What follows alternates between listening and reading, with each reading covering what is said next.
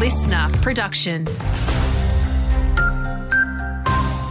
Good morning, it's Andrew Shaw with the latest. State government plans to make GPs shell out for payroll tax charges could mean a hit to your hip pocket. The Herald Sun reports patient fees could spike by 30% as new data from patient engagement provider Hotdoc shows 95% of clinics could increase fees if those payroll tax changes go ahead. Those payroll tax charges are already levied on receptionists, nurses and training doctors, but not GPs. A 29-year-old man has been charged following the death of a woman at a Shepparton home last April. The 27-year-old was found at a property on McCubbin Drive on April 1st last year with a gunshot wound and sadly died at the scene. The man was arrested and charged with negligent manslaughter and was expected to face Melbourne Magistrates Court yesterday.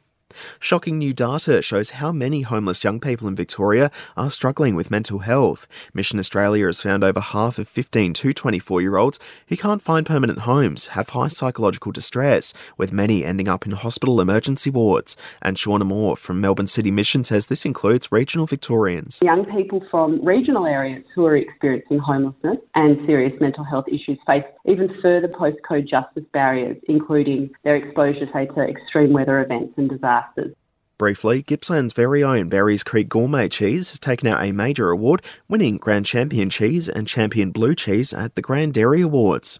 And there's a local sporting hero across Gippsland and the Goulburn Valley. Now's the time to nominate them for a Victorian Sports Award. There are 18 awards up for grabs for athletes, officials, coaches, volunteers and administrators.